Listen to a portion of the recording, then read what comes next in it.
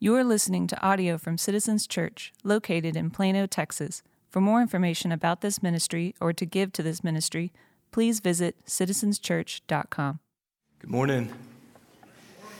If you've got a Bible, turn with me to Genesis chapter 3. My name is Jamin Roller. I am one of the lead pastors here at Citizens Church. And before we go into Genesis 3, I want to go back to how we started talking about what this month would look like for us as a church. And really what it is it was the collision of two different things all at the same time. If you've been here, if you were here last January, or if you have been here in the last 5 years, what you know is during the month of January, our church, even when it was a campus, historically talked about 3 or 4 different convictions we have in January. And January just kind of became the placeholder for us talking about things like the importance for us to take the gospel of Jesus to those around us and around the world, which is what we talked about last week. It's been a placeholder for us talking about things that are important to the people of God because they're important to God, like the sanctity of all human life from beginning at conception, from womb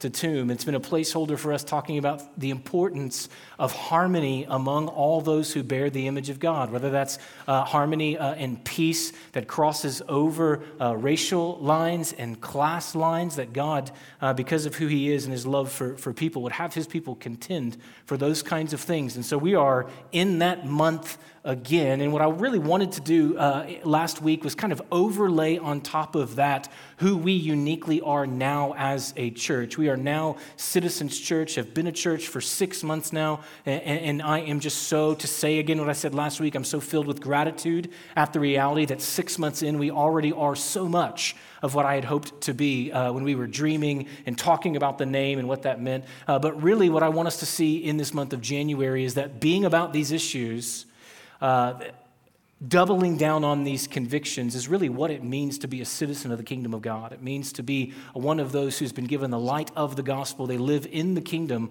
of God's beloved Son and look around the world and push back against the darkness that is the kingdom of sin. And so that's what we're doing. What that will mean next week is us talking about harmony among people groups, whether that be harmony among class and color. This morning it means we will contend for life, specifically confront the horror that is abortion, both in this country and around the world, and contend for the sanctity and dignity of life that begins at conception. So I need to say a few things, both of which are very important for our conversation together. In saying these two things, I hope both of them are infused into everything that's said the next 30 minutes.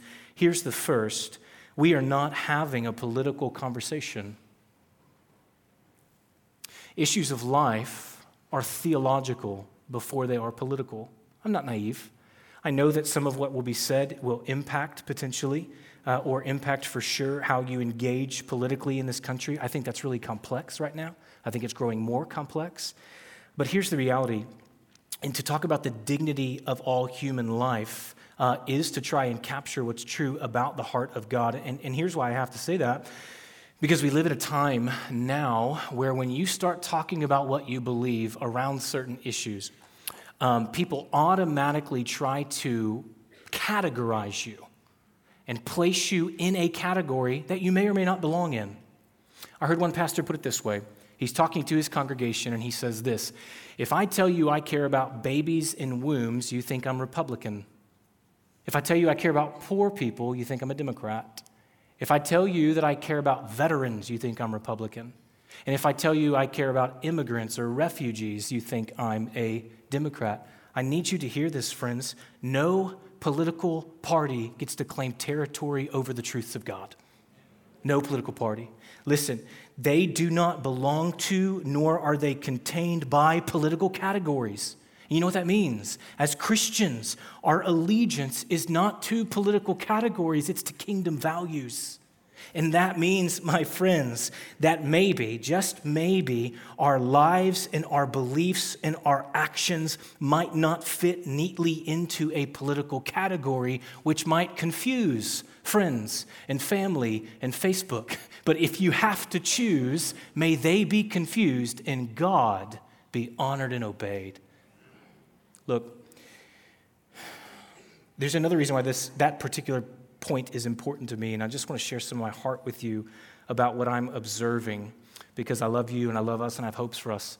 The evangelical church, especially in the South, the evangelical church is becoming more and more politicized, and I just have no interest in participating in that. I pray that we as individuals and in community think biblically and thoughtfully about the responsibility we have as those who live in a democracy about how to engage politically. But I want you to know that when we enter into this space, it's not what God has entrusted us with. It's not the burden that we have. And here's why it's so important, because, friends, when the church becomes politicized, it becomes known to the surrounding world by what issues it supports and what issues it opposes. And when issues become what you are about, you almost always miss people, especially those who are different than you, especially those who have different backgrounds and different stories and look different. And in missing people, I am missing so many of those who need the truth of the gospel just as much as I do. Don't hear what I'm not saying. I'm not saying we're not about conviction. I'm not saying that we're spineless. I'm not saying that we don't have beliefs. Like, read our statement of faith. It's on the website. Listen to the way that we talk about God. Listen to the way that we preach the Bible. I'm not saying that we become so soft that no one is ever offended by us. I'm not saying we become so soft that no one is ever confronted or that no one ever rejects us. What I am saying is that we are so clear about what we believe, and we are so clear about what is most important, and we are so clear about who we worship, that when and if the surrounding world rejects us, what they're rejecting is a clear picture of courageous Christianity, not some caricature that may or may not reflect Jesus. I care about that, if you can't tell. And then in some of that, I might need to go back through steps. I don't know. Would you remember that this morning? I want you to remember that this morning. This is a theological conversation. And then more importantly, even than that, here's what I hope to contend for. I don't know all the stories in the room. I don't. And so I don't know even the fact that I've said words like conception and abortion. I don't know what that feels like for some of you. I don't know what that stirs up for some of you. So hear me.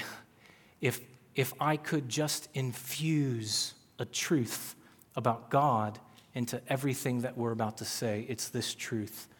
God is gentle. Jesus describes himself that way. He says, come to me, Jesus, who is God, who revealed God, who is the image of the invisible God. He says about himself, come to me, all who are weary and heavy laden, and I will give you rest. You know why I'll give you rest? Because I am gentle and lowly of heart. Meaning whatever burden you bring, I will respond, not by compounding burdens, but lifting them out of my gentleness. It's so important to the heart of God to highlight his gentleness that when you read the qualifications for elders in the New Testament, one of the qualifications is that they be men who are gentle. You know why? Because those who lead the church should reflect the heart of the head of the church, Jesus, who's gentle. A few years ago, I'm riding in the car with my family. We're headed down to Austin together to visit Carrie's parents. Carrie's my wife. At the time, our oldest was 5. Our middle child was about 3, and our youngest wasn't born yet. And we had these old DVD players that we would travel with. And my oldest, Asher, asked if we could watch a movie. We said, sure, let's watch a movie.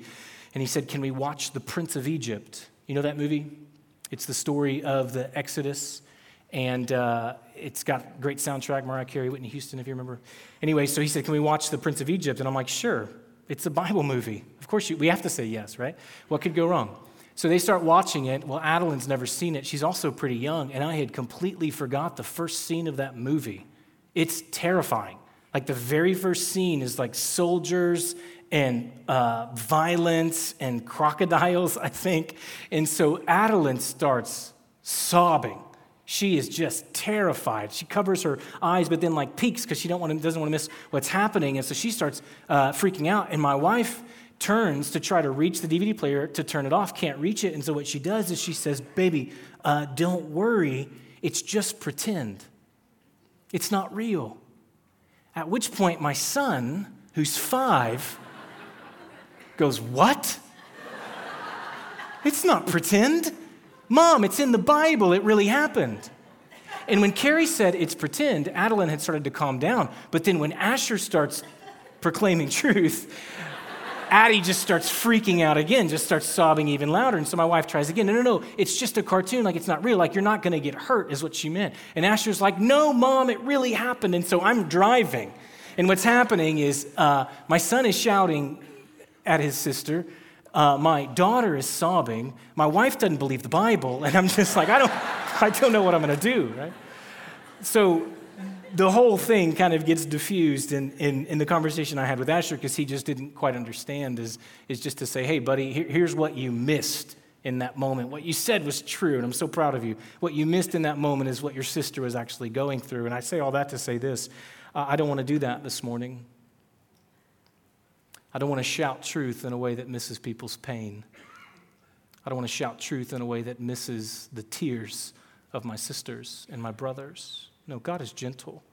And there's far too much of that, Christians. There's far too much of that from Christians, shouting truth in a way that misses what people are actually going through. I'm not saying that the truth should be bought back. I'm saying the truth should always be infused with gentleness and empathy. And so hear me. I want to start with the gentleness of God by just highlighting that if something is said this morning that stirs up shame, brings up your past in some way, God is gentle, wants to deal gently with you. In Matthew 12, what is said about Jesus is said, a bruised reed he will not break. Isn't that beautiful? A bruised reed, like if you're coming with your bruises, Jesus is not going to add burdens onto the bruising. He's not going to turn the bruising into complete brokenness. He's gentle. There's a guy named Henry Now, and he's passed away. He was a Catholic theologian. He taught in Harvard's divinity school, and he defines gentleness this way. He says, gentleness treads lightly, listens carefully, looks tenderly, and touches with reverence. You see that in Jesus' life. There's nowhere that you see that more clearly than in John chapter 8. If you remember, a woman is caught in adultery. She's brought to Jesus, thrown at his feet. Men surround her with stones to take her life, and they ask Jesus what to do with her. And it's really a trap. They're using her as a pawn. And what you see from Jesus is a gentleness that says two things to her. Your life is valuable, and your sin is covered. He says your life is valuable. He stands in between her and the stones and uses the truth to preserve her life. No matter what she's done, she deserves to live. And then he says to her, your sin is covered. When everyone leaves, he looks to her. He has a conversation with her. He takes condemnation for her that she might be freed, right? And so what does he do? He looks tenderly. He speaks to her. He listens carefully, asks her questions. He looks tenderly at her, picks up her face, touches with reverence, lifts her up spiritually, metaphorically, emotionally to restore her to life. And Jesus, my friend, because I don't know the stories, Jesus, who is gentle, will interact with you in the very same way.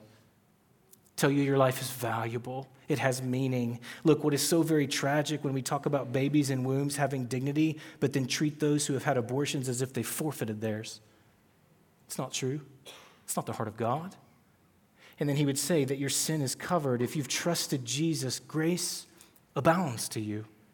Listen, that if this morning we talk about some of the very things that you're guilty of in Jesus, you are not known by, defined by, judged by, condemned by your past, but you are one who has been freed by and cleansed by Jesus, who is gentle, who treads lightly with you, listens carefully to you, looks tenderly at you, and touches with reverence, especially the parts of your life that are filled with shame. He's gentle. Genesis 3, starting in verse 1, this passage will help us frame how we, as the people of God, interact in all issues where life is threatened, but especially this one. Verse 1, now the serpent was more crafty than any other beast of the field that the Lord God had made. He said to the woman, did God actually say, you shall not eat of any tree in the garden? And the woman said to the serpent, we may eat of the fruit of the trees in the garden, but God said, you shall not eat of the fruit of the tree that is in the midst of the garden, neither shall you touch it, lest you die. But the serpent said to the woman, you will not surely die, for God knows that when you eat of it, your eyes will be opened, and you will be like God, knowing good and evil. So when the woman saw that the tree was good for food, and that it was a delight to the eyes, and that the tree was to be desired to make one wise, she took of its fruit and ate. And she also gave some to her husband who was with her, and he ate. Then the eyes of both were opened, and they knew they were naked, and they sewed fig leaves together and made themselves loincloths. In Genesis 1, which is the beginning of the story, the whole story, you hear that God makes man in his image, makes woman in his image. And here's what that means as you see it in the story. It means that to have God's image is to have both value and vocation. Value, God looks over creation and he says this about them. He calls them very good. It's the only thing he made that gets that response from God, very good. But they are called very good before they've done anything. Before they've validated their existence in any way, before they've performed good and bad, God said that you are very good, because part of being made in God's image means that before you do anything spectacular, before you do anything worthwhile, before you do anything that goes viral or that's postable, you are special and valuable and sacred simply because you're human, simply because you have the image of God. And it also means that there's a vocation, and the vocation is to be an image bearer. The vocation is to live in God's good creation in a way that reflects God's glory back to him as we cultivate creation and as we interact with creation. And then what you see is God introduces something into the world, the perfect created order. He introduces limits. Hear this, that God places rules in his world before it's broken by sin. That God interjects and infuses into his world these limits that are so important. So two things. We don't have time. The rule is don't eat of the tree of the knowledge of good and evil. Don't have time to go into all of it, but at least see this, that God's rules are always for our good because they're coming from the heart of a God who is good. You've seen glimpses of this if you are a parent, right? Friday morning, my son, who's 8, he said, "Dad, I'm hungry. Can I have a snack?" And I said, "Sure, bud. What do you want?" He said, "How about Lay's potato chips?" I'm like, "No, it's 9 in the morning. This isn't college. You can't have Lay's potato chips at 9 in the morning." He goes, "Okay, fine. What about a candy cane?" And I'm like, "No, you can't have it's 9 in the morning. You can't have a candy cane." I ate all of them last night. We don't have any more candy canes, right? But here's the thing. That's just a trite example of the fact that our home is filled with limits. But if you look at those limits, you look at those rules, hopefully you can trace those back to the hopes we have for our kids, which are imperfect, but hopefully we're being faithful. If that's true for us as imperfect parents, how much more true for God that he gives this rule. And let me tell you how this rule, how this limit that he places into his brand new world, how it functions. It's so important to see. Don't eat of the tree of the knowledge of good and evil. It is a limit given, a rule given to maintain the distinction between God and humanity, that they might never believe that to bear God's image is the same as being God. So God's saying to them, look, you have my image, you are not me. You have value, but you're not me. You are invited by him into his work, but not him. So would you see this? The climate that God establishes, the world that he establishes is people, men and women, are image bearers, meaning they have value and vocation, and they live out that purpose within the limits that God has laid over their life. And you know what that leads to? To be an image bearer, to have value and purpose, to live within the limits, the God-given limits that he's placed in his, it leads to freedom. Naked and unashamed is how they're described. It's not just a physical reality, it's a spiritual reality and an emotional reality. To be naked and unashamed means there is nothing about myself I'm trying to hide from the world around me, and there is nothing about the world around me that I am trying to hide from. How free are they? And then hear me. What does the enemy go after? The limits. What does he come in and do? He sells a distorted view of freedom. The accuser, the king of the kingdom of darkness, comes in, and where God had established that freedom is the right limits from the right voice so that you see God and self in the right way, the enemy comes in and distorts that. He offers the same thing that God offers, but then offers a different way of arriving there. Says freedom is actually in being unlimited. Freedom, if you can cross over the distinction between you and God, then you will be truly free. If you have the freedom to choose however you want to choose and can't be told that those choices are wrong, then you will find freedom, because freedom is actually the absence of limits. That's the distortion. That's the lie. And then what they find is it's a false fantasy.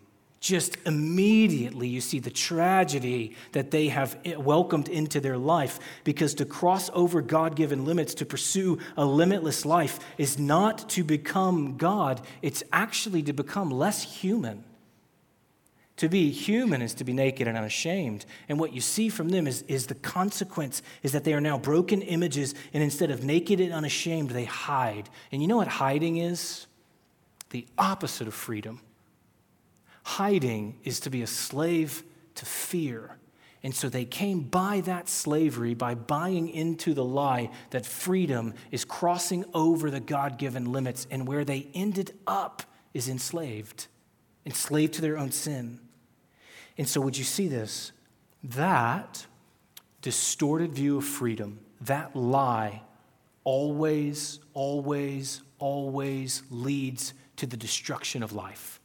It always leads to diminishing and devaluing and ultimately destruction of life. Like the climate of Adam and Eve's relationship change, where he was saying, this is bone of my bone and flesh of my flesh. After sin enters the world, when he's in hiding, he says, the woman that you gave me. You already see the value of his wife diminish in his eyes because he bought into the lie of a distorted view of freedom. And then the very next thing in the Bible is you have murder in the nuclear family. You have a brother killing another brother. Abel gave more. He sacrificed more. What Abel did was he pursued a freedom that narrowed his life around what mattered most, and Cain didn't do that. And Cain looks at Abel and says, my life would be less limited. My life would be more free if I crossed over this boundary and I get rid of my brother, and he destroys God's image. Because the distorted view of freedom, like the idea of freedom that's defined by no limits and no rules, it leads to the destruction of life always, because nothing challenges my pursuit of that version of freedom like people and like the people around me. And so from this moment on, you see this chronic attack on the image of God in the pursuit of that lie. You see a chronic attack on the image of God in pursuit of freedom, and it is always the most vulnerable and weak and defenseless in society that catch the brunt of that attack. You don't even have to look at the story of the Bible to see that that's true. Just look at the story of history to see that that's true. And God is not inactive or silent or apathetic. God responds with these two movements from Genesis 3 to today. He's responding to that with these two movements, and here they are. He confronts the lie, and he contends for life. Confronts the lie and contends for life. You see it, we looked at it last year in the story of Hagar, who was cast out of a family, who was treated as dispensable by a family, and God confronts the lie. She's not dispensable. She has my image. He provides a well for her and contends for her life. Not only that, what you see God do is you see God task his people to be about the same two movements. You see God task his people, command of his people, that they be the kind of people that confront the lie and contend for life. They confront and they contend. If you read the Old Testament, there are so many rules that God gives to his people to protect the groups of people that society considers dispensable: widows, orphans, poor, refugee. And he says, confront the lie. They're not dispensable. Contend for their life. Give to them of your portion. Welcome them into your home and into your city. And then Jesus enters the story. And Jesus, he doesn't just confront the lie and contend for life. Jesus reverses the curse of the lie. And what you see in his life is, if the garden is this distorted view of freedom that ignores God's limits, Jesus as God volunteers for limits, the limits of flesh, the limits of humanity, the limits of death. He sacrifices himself to contend for not just life, but eternal life.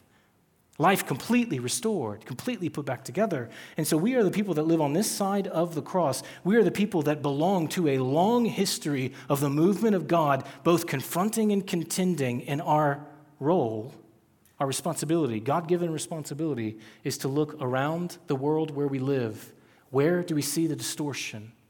Where are we invited by God to confront and contend? In this country, every 30 seconds, a child is killed in their mother's womb.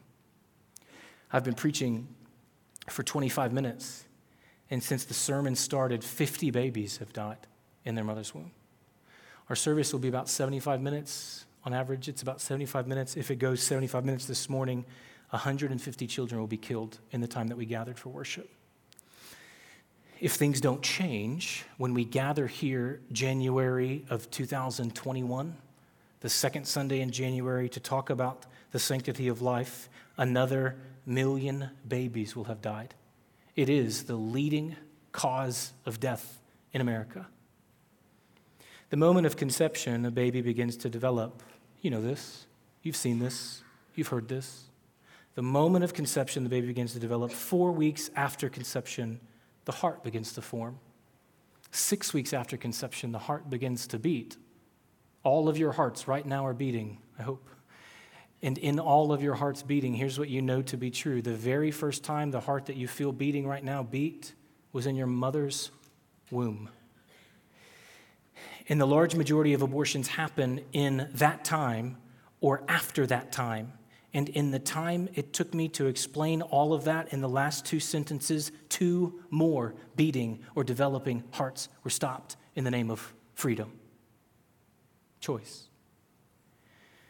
And what we can't escape is we can't escape that because of that distortion, it puts us as a people caught in these contradictions. Like, do you ever feel that? Just a contradiction?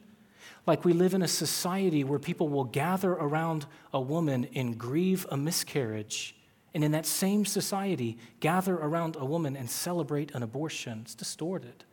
So confusing. We live in a society like I don't understand how the video that goes viral when the 9th grader with Down syndrome, when he's playing football and he gets to score his first touchdown, and the video goes viral because both teams watch and cheer and the crowd erupts, and that video gets posted with thousands of likes and thousands of cheers and shares. And where are the cheering crowds when he is in the womb?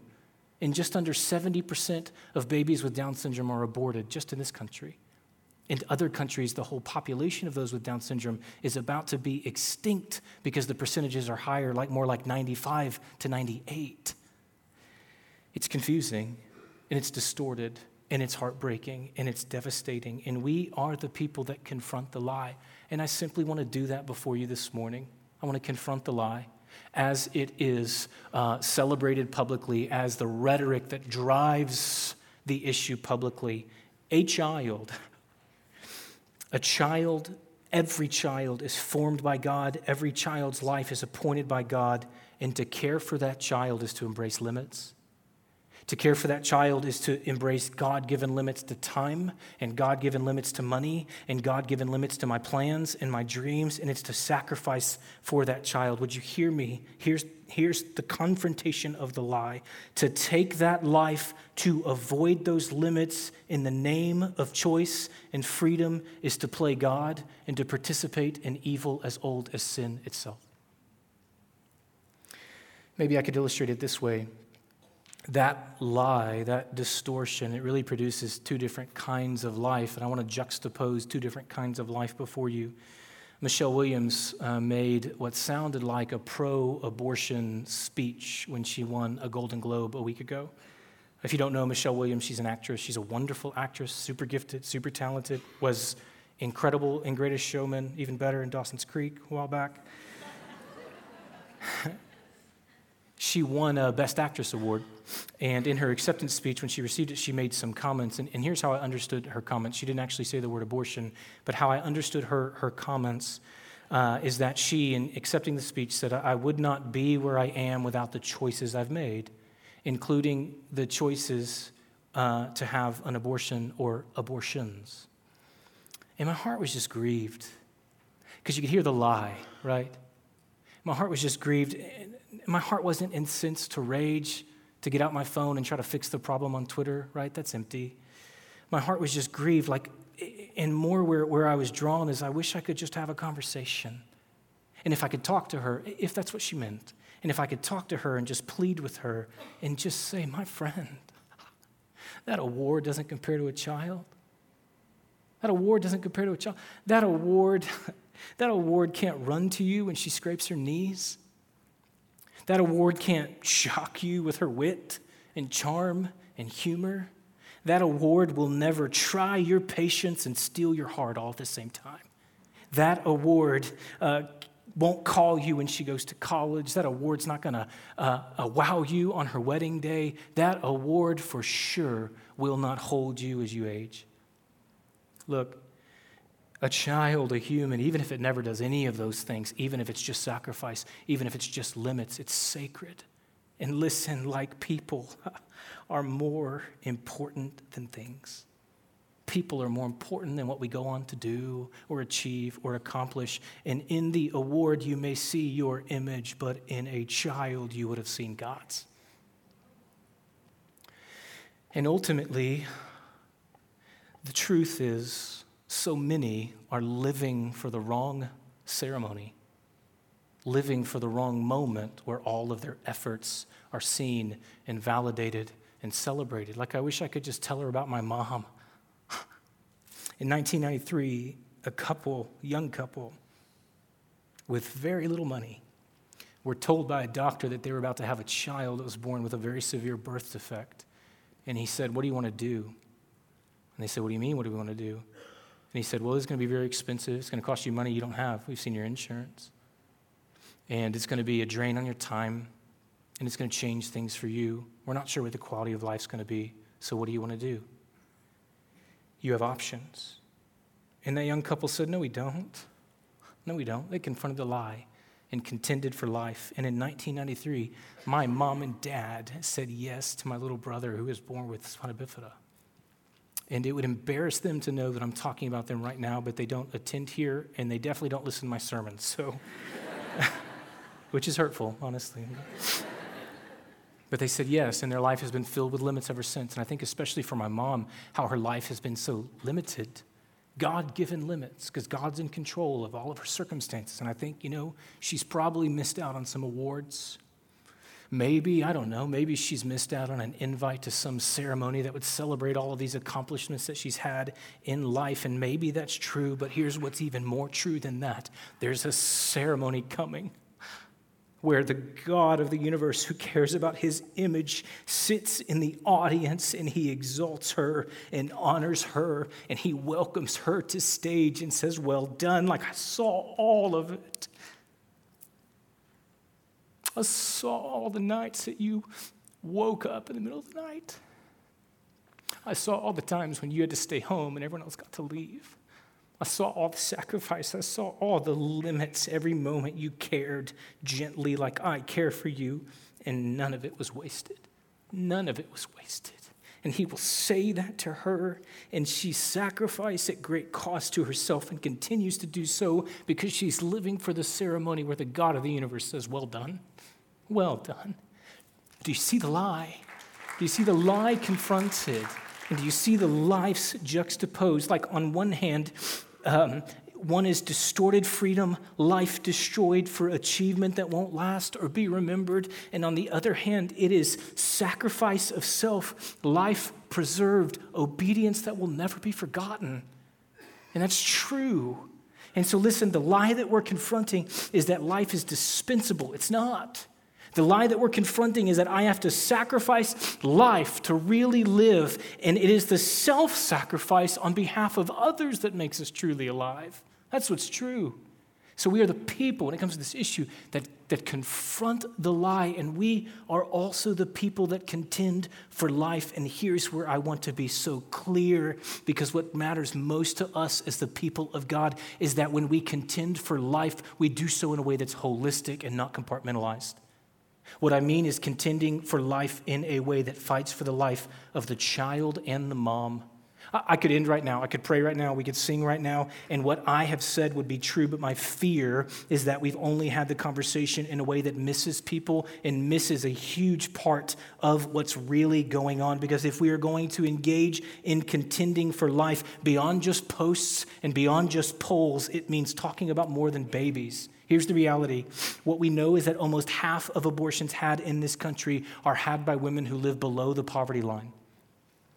So it is very real fear for survival that leads so many to the clinics.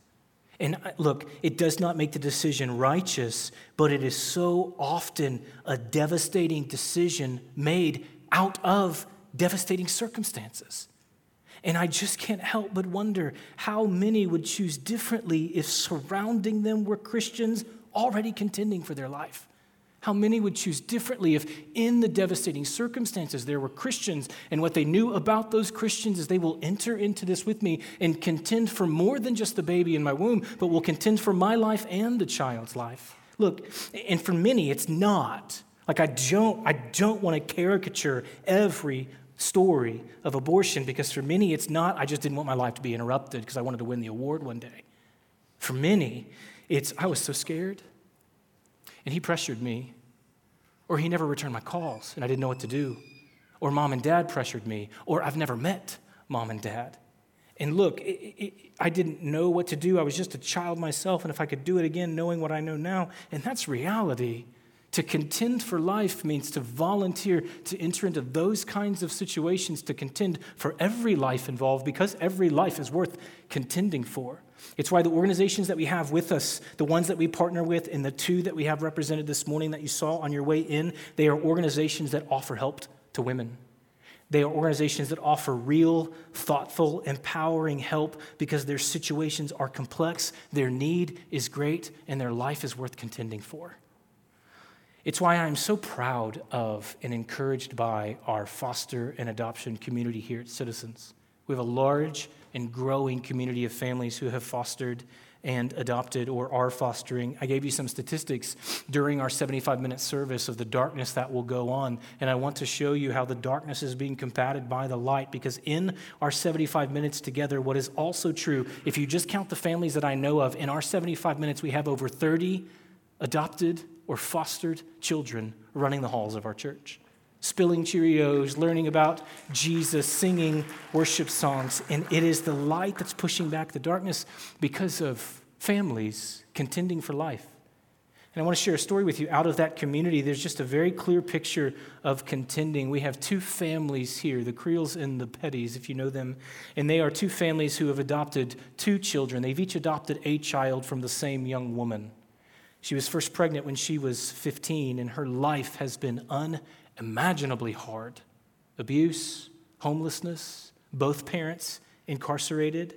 And last Sunday, both of those families, the Creels and the Petties, last Sunday, a week ago today, they went and got her and rescued her out of a really tough situation.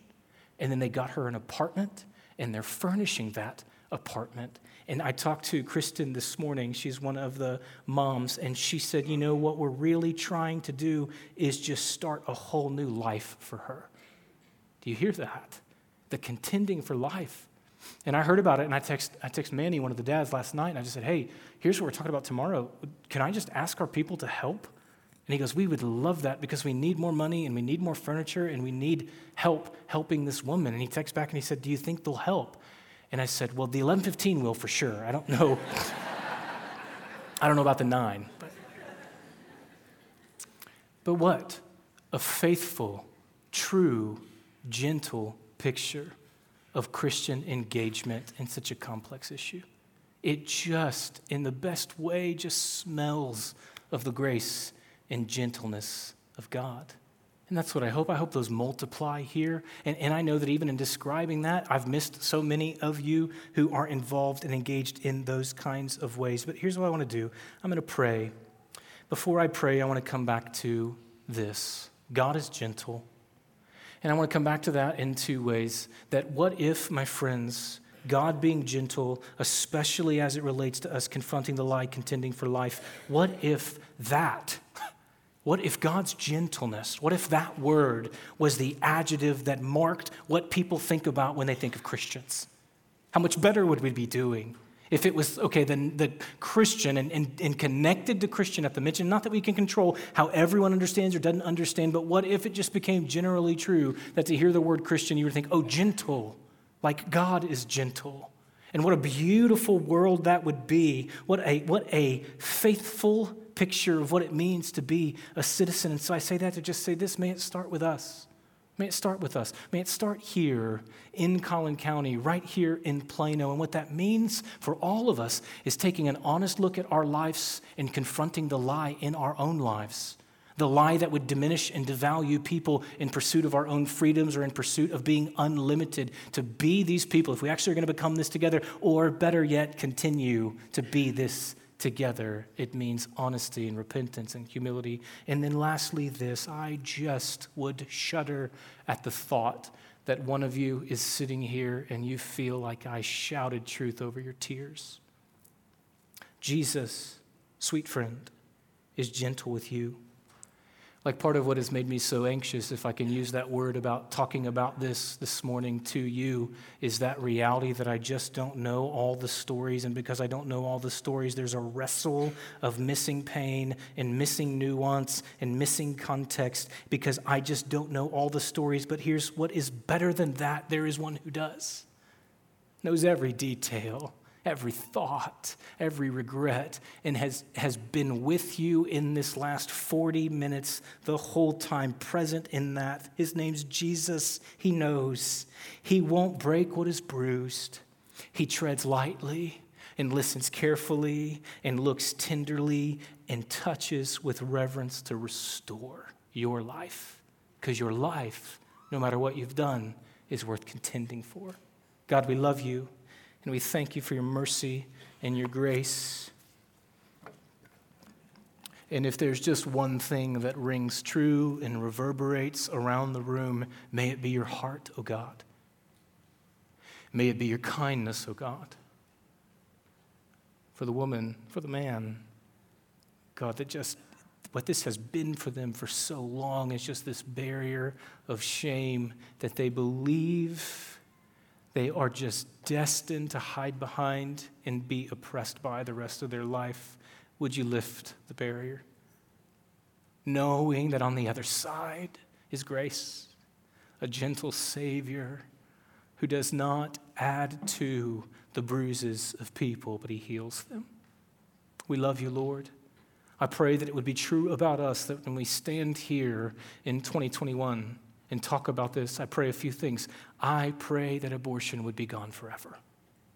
Would you do it, God, in your power and your might? And I pray that the rallying cry behind it ending is not legislation, even though that's good and right and you can use it, God. I pray the rallying cry behind it ending is the people of God were truthful and gentle and engaged at great cost to themselves because life is worth contending for. May we, when we gather a year from now in 2021, may what marks us, what is said about us, what we believe about us and strive to be together as gentle people. We love you and thank you. So we pray. Amen.